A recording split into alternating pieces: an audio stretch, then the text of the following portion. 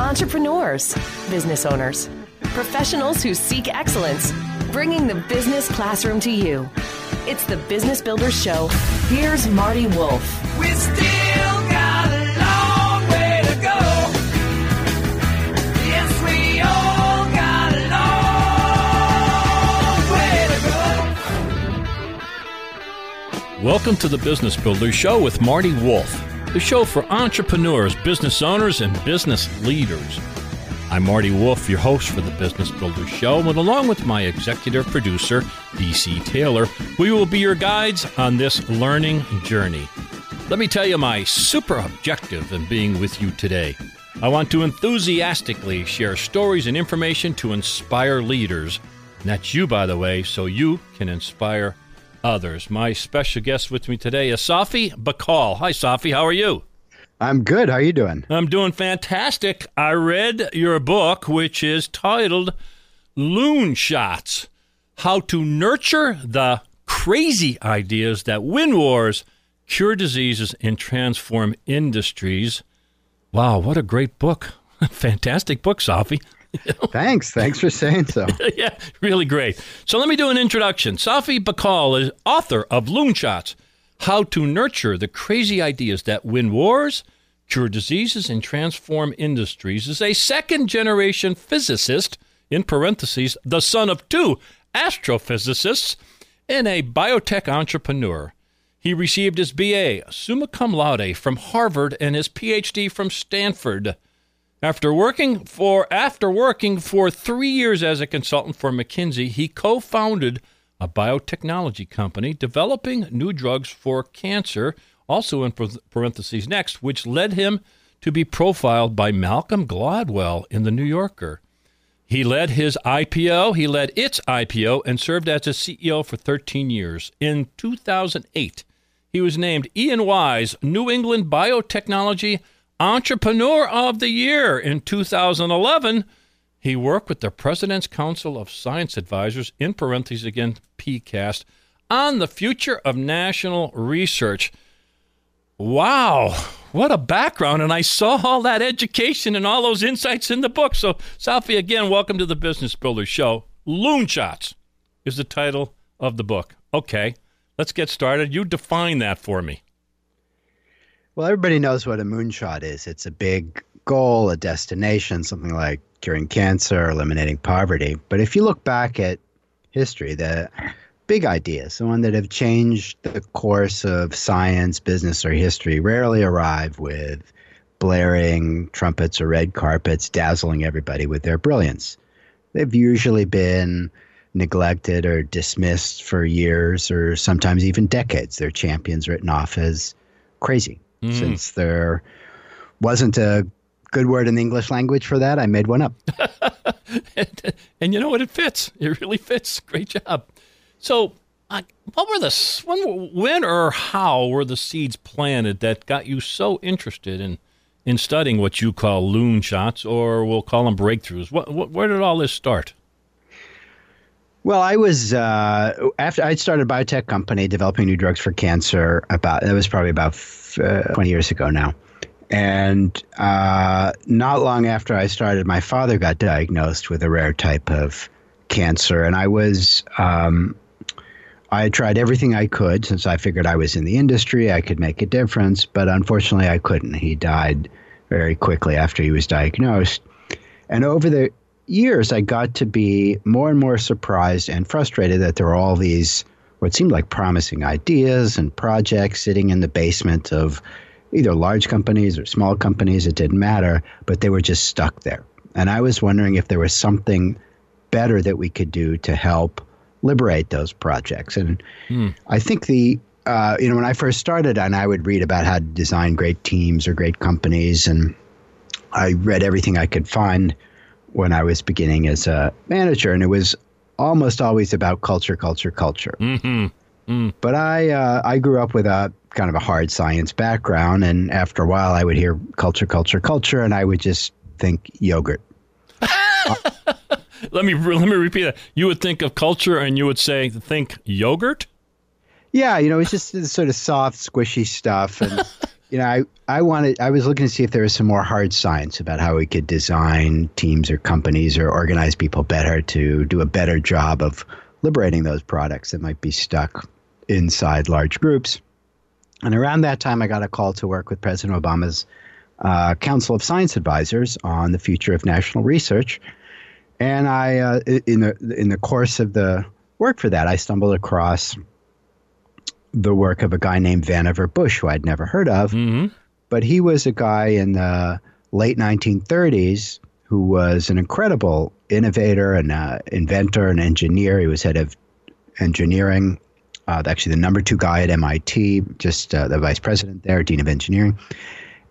And during the beginning of the war, he recognized that the U.S. was far behind Nazi Germany in the technologies that would be critical to winning the war. In fact, some early technologies were buried in the labs, in these military research labs. Mm-hmm. So he quit his job, talked his way into a meeting with President Franklin Roosevelt, and gave him one sheet of paper, 10-minute meeting, 4 paragraphs in the middle.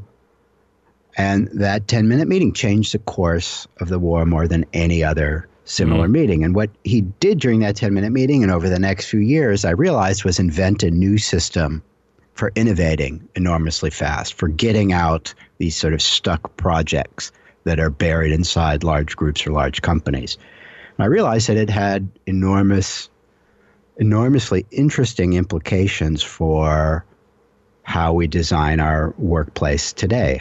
It gave me a whole set of ideas and a whole new set of tools and techniques for thinking about how to design better teams and companies. And so that kind of led to the research for this book. Well, you refer to a gentleman by the name of Mr. Bush also, not the one that somebody will think of, but talk to me about that and how that connects, weaves into your story. So Vannevar Bush was the guy who came up with this system. And what he told President Roosevelt, FDR, at that meeting was, there's a war coming and we're going to lose that war. We have this phenomenal military and we need this culture of the military, the tools, the technologies, the people there, but it's not designed for the kind of radical breakthrough innovation that we need to design the technologies that will make a difference. Right. And so he said, I want to propose that we create a new group inside the federal government that will report directly to me, and I will report only to you, and I will mobilize the nation's scientists for war. And that's what he did. So and he came up with, go. No, so, and I made a mistake. So I got that. There's also a gentleman by the name of Vail in Bell Labs, I think. Where does he enter into the story? Or is this an appropriate time to introduce that concept or that person into the story? Sure. So the system that Bush invented, which ended up, in fact, during the course of the war, making a big difference, was not original to him. It sounds like something that could be relevant to the business world, even though he applied it to the military. And in fact, the idea for his system, where he sort of separates his artists or scientists working on crazy ideas from his soldiers and does a handful of techniques to design a system and a structure that works very well for innovating, that idea, that system, those principles had been developed earlier by a man named Theodore Vail. Mm-hmm. And he was brought in, just like Vannevar Bush, he was brought in to rescue a franchise in crisis. Mm-hmm. Bush was brought in to rescue the U.S. military, which was phenomenal at franchises and guns and planes and ships, but was struggling to innovate. Theodore Vail was brought in to rescue a different franchise in crisis. In fact, the largest franchising company in the United States, and that was a company called the Bell Telephone Company. Right. They had this dominant monopoly with Alexander Graham Bell's patent on phones, and that patent had expired, and all these little competitors were starting to eat Bell Telephone Company's lunch. And the management at the time and the board at the time were just sitting there collecting the royalties from Bell's patent and not doing anything. And so a guy named J.P. Morgan bought up the stock of the Bell Telephone Company, threw out the board, which was these sort of wealthy Bostonians, and brought in a man named Theodore Vail. And Vail said, he made an announcement. He came in around 1907. He made an announcement. He realized that the company was in a decline and it was on its way down. And the only way to bring it back was to create a reason that this giant company should exist. And he told the board, he told the public, he said, we are going to create one company, one system, one service. You're going to be able to call from New York to San Francisco. Mm-hmm. And at the time, that was a radical step because, phone calls, from town to town barely worked. Mm-hmm. Because the idea of nobody really understood how electrical signals traveled. You'd have to remember that the electron was just discovered a few years earlier, and quantum mechanics, which helps understand why these signals degrade, wasn't even invented yet. So what he told the board of directors, he said, we have to create technologies that have never been invented based on science that is not yet known. And I want you to authorize me to create a quarantine group of scientists who are going to work on developing this cutting edge knowledge. And that was the birth of Bell Labs, which eventually gave us the first vacuum tube, the first amplifier, the first transistor, 8 Nobel Prizes, the laser, the first solar cell, the first CCD chip, all these great inventions. Yeah, amazing. And Yes. the research and how you put all this together was and is amazing in the book. My guest is Safi Bahcall, Safi Bahcall. His book is Loonshots, How to Nurture the Crazy Ideas That Win Wars, Cure Diseases, and Transform Industries. I guess kind of the main thing that this is based on is something called phase transitions. Is it okay to ask that question right now to explain that? Maybe that we can go from there. Sure. I'd ask you to do something which sounds a little crazy, which is to imagine a glass of water. It sounds a little wacky when talking about businesses, but bear with me. Imagine a glass of water. You stick your finger in the glass of water and you can slosh it around. And that's true for any liquid all the time, except as you gradually lower the temperature, all of a sudden the behavior of those molecules will completely change. Why? The molecules would go from sloshing around to being completely rigid, frozen like ice. But why? It's exactly the same molecules. So how do they know to suddenly change their behavior?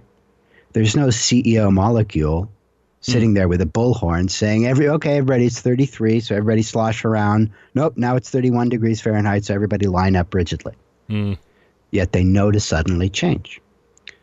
And so it was what I do in the research in the book is show not only qualitatively but quantitatively how understanding that sudden change, which is called the phase transition in science, helps us understand the sudden changes in groups of people, why they will suddenly change from embracing wild new ideas to rigidly rejecting them. And once we understand those transitions, we can to control them. We can begin to manage them for the behaviors we want. For example, when it snows at night, what do? You sprinkle salt on your sidewalk. Why? Well, it turns out it lowers the stickiness of the molecules. It lowers the binding energy. It lowers their tendency to want to lock up, which makes them slosh around longer. It lowers the freezing point. There are all these small changes in structure, once you understand that transition, that help you manage that behavior. So in the book, I go through some examples of what are those small changes in structure. And here's why it's so important. Fixing culture is hard. Fixing, just getting people together and watching 2-hour videos and singing Kumbaya and holding hands doesn't do much. Correct. I would agree. Go ahead. All right. And it's just like if you have a block of ice, yelling at those molecules or pleading with them to loosen up a little doesn't do much. But a small change in temperature will get the job done. A small change in temperature can melt steel. And so that's why it's so important. Culture you can think of as these patterns of behavior. Structure are the small changes that drive those patterns. Phase transitions. Put it to me or answer me this or give me more information on this. And as a general statement, I could see the small companies being very high energy, energetic, focused on a goal, just getting the job done, just thrilled to be there. And then on the other hand, I can see these well-established, bigger companies maybe focused on their rank or their position or their salary. Is that connected in some way, what I just said, to your book? Yeah, absolutely. We can think of any phase transition in nature, any one of these sort of sudden changes of a large system, as ultimately being due to the competition between two forces. So, for example, in a glass of water, one force wants to lock molecules rigidly in place. It's called binding energy, but that's just a fancy word for let's lock these things rigidly in place. The other force is entropy. Again, just a fancy word for let's everybody run around and be free. And as you gradually change temperature, the relative strength of those two forces changes until, boom, at 32, entropy loses and binding energy wins and everybody locks down. And that's essentially every phase transition in nature in 90 seconds. Now, what could that possibly have to do with people? Aren't people much messier or more complicated? Well, that's the idea behind what's called emergence, which is these properties of the whole that don't depend on the details of the parts. So what I told you about water is true, but it's true for every liquid. It's true for carbon or methane. All of them slosh around at higher temperatures and freeze at lower temperatures. And it's true, another example is if you're driving along on a highway. People want to cruise at their ultimate speed, but they also don't want to crash into the car in front of them. That's a tension between two forces. And when you gradually change conditions on the highway and you actually cross to through a certain density, around 4:30 or 5 o'clock on the highway, all of a sudden you switch from smooth flow to jammed flow. Even though the drivers and the cars are different, one might be a Ford, one might be a Toyota. So what does this have to do with teams and companies? All people are different. Well, there are certain properties of the whole. Innovating well is a property of the whole. It's not an individual behavior. It's a property of the whole group or team or company. It's embracing wild new ideas. And whenever you bring people together into a group, you create two forces. And people really haven't thought about this or paid enough attention to this because it's so important. It's the key to understanding how to unlock the potential of groups to innovate better. Whenever you bring people together into a group, you create two forces. What are they? The first is stake and outcome. Here's what I mean by that. If you bring 5 people together to, let's say, develop a new cancer drug, like I did in a biotech company, your stake and outcome is enormous. If the drug works, everybody's a hero and a millionaire. If it fails, everyone's unemployed. The second force is perks of rank. So, for example, when you have 5 people, you're probably going to need one person to be the team captain. Okay, sure. The other people are the team members. But does that perks of rank matter very much? Not really. Not if you're 5 people. Maybe the team captain gets a little bit more money. But when you're small, that stake and outcome is enormous, and the perks of rank are almost irrelevant. Now, when you're, let's say, 10,000 people, well, the project you're working on might be a tiny fraction of a % of the total revenue. Even if you make a $100 million drug, if your company is selling $10 or $20 billion, that's tiny. So your stake and outcome is very small. On the other hand, if you could get promoted from a team member to a vice president to a senior vice president or executive vice president, each time you go up, you could get a giant bump in salary. So now when you're larger, all of a sudden, perks of rank are bigger. Somewhere between the two, there's a transition. And that helps us understand why companies will shift from embracing wild new ideas when they're tiny to rigidly rejecting them when they're large. It has nothing to do with the people, just like the molecule in a glass of water isn't saying, I feel like a liquid molecule or I feel like a solid molecule. It's the same molecule. It's just the system and structure around that molecule is changing. Strong case for culture. I guess I'll use the word versus structure. Group size. You addressed that. Does it matter? Talk to me about group size, the way you talked about it in the book. Sure. There's a number of things once you start to think about the behavior of teams and companies in this way, there's a number of things that kind of come out right away. And the first one is we have a big problem. And the big problem is a system can't be in two phases at the same time. A glass of water can't be solid and liquid at the same time. So if you have these two forces and you can only be one or the other, solid or fluid, that means that a group or team can either be innovative or it could be rigid, but it can't be both at the same time. Mm-hmm. Now, for example, we talked about Vannevar Bush, who helped turn the course of World War II. Mm-hmm. So to come back to that example, when he arrived to meet with President Franklin Roosevelt, he knew that not only he couldn't change the military culture, he shouldn't.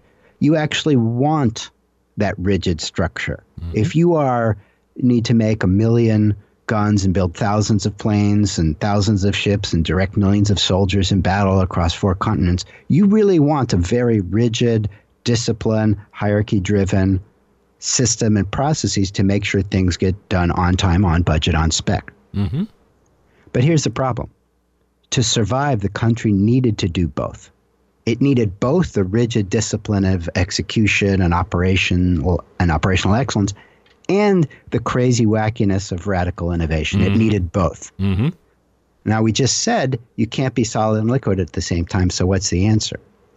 Well, the answer is there's one exception to that rule. And the exception to that rule is right at 32 Fahrenheit. Right at the cusp of a phase transition, you get something called separation, phase separation. You get blocks of ice and pools of liquid. And then you get the molecules shuttle back and forth between them. And that's what Vannevar Bush did in the federal government. Mm-hmm. He created a group of wacky scientists completely separated from the soldiers, and he gave them their own system and ways of working, which were totally different, almost the exact opposite of the soldiers. One was non-hierarchical, one was extremely hierarchical. And the reason separation is so important is because these two groups, the ones working on crazy ideas and the ones working on tight discipline and timelines and on time, on budget, speak different languages. So here's what I mean by that. The English word risk. It's one word, 4 letters. You would think it would mean the same thing to everybody, but it doesn't. Mm-hmm. If you are a soldier and you're going into a high-risk battle, that's a very bad thing. If the commander succeeds in de-risking that battle, his general will tell him, great job, you've taken the risk out of that battle. Mm-hmm. Now imagine going to an artist and saying, wow, you've really taken all the risk out of your art. That's a terrible thing to tell an artist. Yes, it is. Mm-hmm. Right? Now, if you're an artist, you want to work on 10 crazy things and, 9 of them won't work, and then the one that does is the winner. That's fantastic. That's how you try to work as an artist. You're pushing the envelope as an artist. Now, if you're a soldier, let's say your job is to manufacture planes, you don't want to sit back in an armchair and say, let's just launch 10 planes in the sky and see which 9 fall down. And hope for the best. No, we don't want that. Right. So that's why they speak different languages. And so the first rule, one of the first things you need to do is separate your artists and your soldiers. And that could be separating them by role or by building or if it's the same group of people, it means separating artist time and soldier time. Incredibly mindfully. In other words, that might mean the same team is focused 6 months of the year on delivering on time, on budget, on spec, and then 1 week every few months, every 6 months or whenever it is, or even every month. 1 week, that team takes time out, throws away the sort of on time, on budget mentality and throws away, let's worry about reducing risk, and does exactly the opposite. Let's think of the craziest possible ideas. Let's think of the riskiest possible ideas. What are they? And just goes for quantity rather than quality.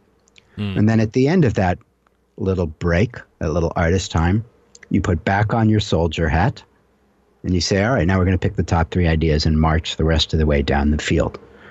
So that's one of the things that comes out of these ideas. There's a whole series of things you want to do to create a system and a structure for innovating faster and better. But one of them is the idea that you have these separate artists and soldiers, whether it's separate in time or separate in people. And you want to understand that, manage that, and just as importantly, if you're a manager or leader, you need to learn how to love your artists and soldiers equally. If you favor one side or the other, you're going to have a problem. Well, that made me think of Steve Jobs. Tell that story, because that at the beginning he was not so much. Well, you tell the story of Steve Jobs, because I think that's what popped into my brain when you were saying that. Right, and that's one of the things. This idea that the need to love our artists and soldiers equally is so important right now, because so many popular stories and magazine articles lionize the creators, the innovator, the people who are allegedly the visionary innovators who are the artists. And that Steve Jobs is often held up as an example of that. But the reality is almost the exact opposite of the myth. What really happened was in Steve Jobs' first time at Apple, when he was in his 20s and had started it with Wozniak, he was in fact seeing himself as the ultimate artist, and he called his group that was working on the Macintosh the Pirates, and the group that was working on the next version of the Apple II that had been their successful core product, he called that group the regular Navy, the regular soldiers. Mm-hmm. And he created so much hostility between those two groups that the building, they were in separate buildings, and the street between their two buildings was called the DMZ, the Demilitarized Zone. Mm. And he would call those guys working on the franchise bozos, and they took to wearing, buttons with a bozo the clown and a red sash through it saying we're not bozos. But the dysfunction was so bad that people on both sides started leaving. And the Mac, when it was eventually released the first time, it had a great publicity campaign with the legendary ad, the Super Bowl ad, but it was a flop as a product. It was too slow, it was underpowered, it overheated, and sales went down to almost nothing.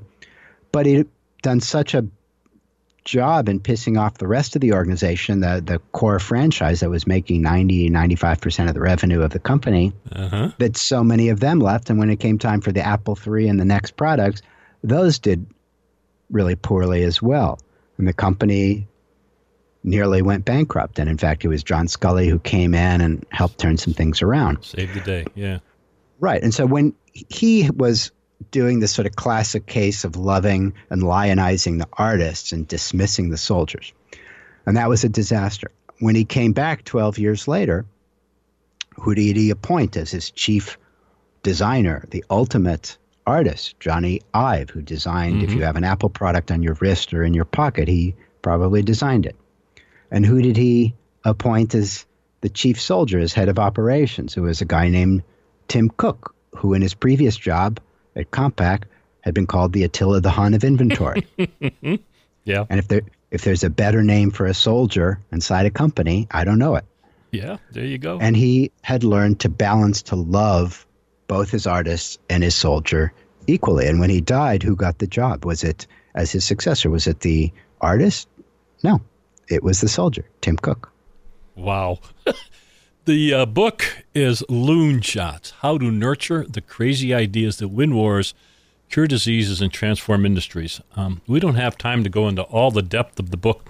The book is extraordinary in his ability to connect these phase transitions and the equilibrium and how to do both. It is absolutely, I heard someone else describe this book as one of the most important books, business books for 2019. I would agree with that. Lessons I've got from her are just awesome. And you can find more about the book at loonshots.com. And you can find Safi on Twitter at SAFIBAHCALL. So let's finish up this way. I introduced you, and you are a physicist. But as we started to talk, you said, well, I'm also an entrepreneur. I struggle with that. How did you bridge that?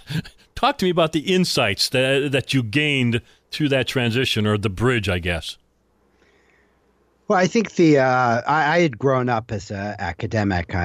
Both my parents were scientists, so I don't think I set foot off a university until I was age 29 or 30. And I just got curious about what the rest of the world did. I realized at some point that it was probably the case that what me and the people that I knew and were speaking to were a pretty slim majority, and that in fact the vast majority of the world was not theoretical physicists and mathematicians, and they did something during the day, and the something that they did during the day seemed to make the world go around. So I was pretty curious about what they did and how the world worked, and that's kind of led me out of basic research and into figuring out how the world works. Yeah, that's fascinating. Folks, you want to read this book. Some older folks will recognize the name Pan Am. I love that story. And if you're interested in James Bond, you're going to see that story and how it connects to what we've talked about today. Just an incredible book. So anything we didn't talk about, you want to take a minute or two to close up, or do we kind of cover the key points in a short interview?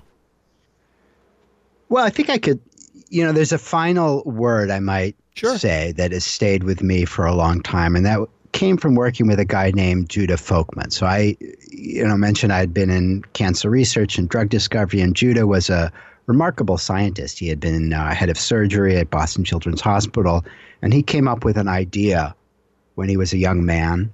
And his idea was pretty radical at the time. And the idea was that tumors require blood vessels to grow. The tumors somehow, when he'd seen this when he operated on patients, that the tumors seemed to be surrounded by these blood vessels, and he just never read about it in any of the textbooks at the time, which were all about treating patients with chemotherapy, poisoning them and the tumors, or radiation, just kind of burning the tumors. Yet he said, well, if these tumors are surrounded by blood vessels, it's like when they're building a house and they need to lay down pipes. Suppose we block the pipes. Wouldn't that stop the tumors from growing? And everybody said, no, that's absurd. You don't understand what you're doing. And he was ridiculed. He was dismissed. They said, oh, that's just inflammation or irritation. And you can't, the idea that they're sending out these mysterious signals to bring workers over to lay down some pipes, that's crazy. And he was dismissed or ridiculed for 32 years. He suggested the idea in 1971 until in 2003, a scientist at the major cancer conference at a keynote presentation pressed a button, flipped a slide showing that the largest trial in colon cancer to that time demonstrated unequivocally that patients who received the drug based on Judah's ideas lived longer than anyone had ever lived before, patients with metastatic colon cancer.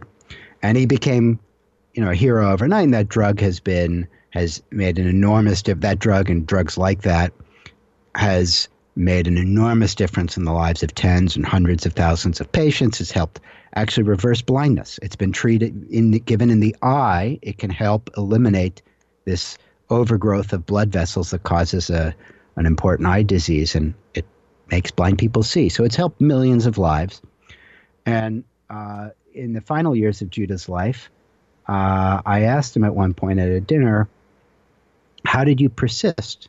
He was asked to resign. He was kind of as chief of surgery. He was all his grant proposals was rejected. There were major articles about his work couldn't be reproduced. I asked Judah, how did he persist when everyone told him his idea could never work? And he told me something that has always stayed with me, which is there are no experts of the future. There are no experts for the future. You want to get this book, folks. It's Loonshots, How to Nurture the Crazy Ideas that Win Wars, Cure Diseases, and Transform Industries. You can go to loonshots.com to learn more. Safi, thank you so much for being part of the Business Builder Show, and congratulations on a fantastic book. Thanks. It was delightful to be here. Thank you so much for listening to the Business Builder Show. To learn more about me, and I'm Marty Wolf, go to MartyWolfBusinessSolutions.com. That's MartyWolfBusinessSolutions.com. To learn more about Kelly Hoey, go to her website, which is jkellyhoey.co. That's jkellyhoey.co. And of course, you can find Kelly and Marty on LinkedIn and Twitter. A reminder, you can find all our Business Builders shows on iTunes, Spotify, and on your favorite podcast app. Bringing the business classroom to you. It's the Business Builders Show with Marty Wolf.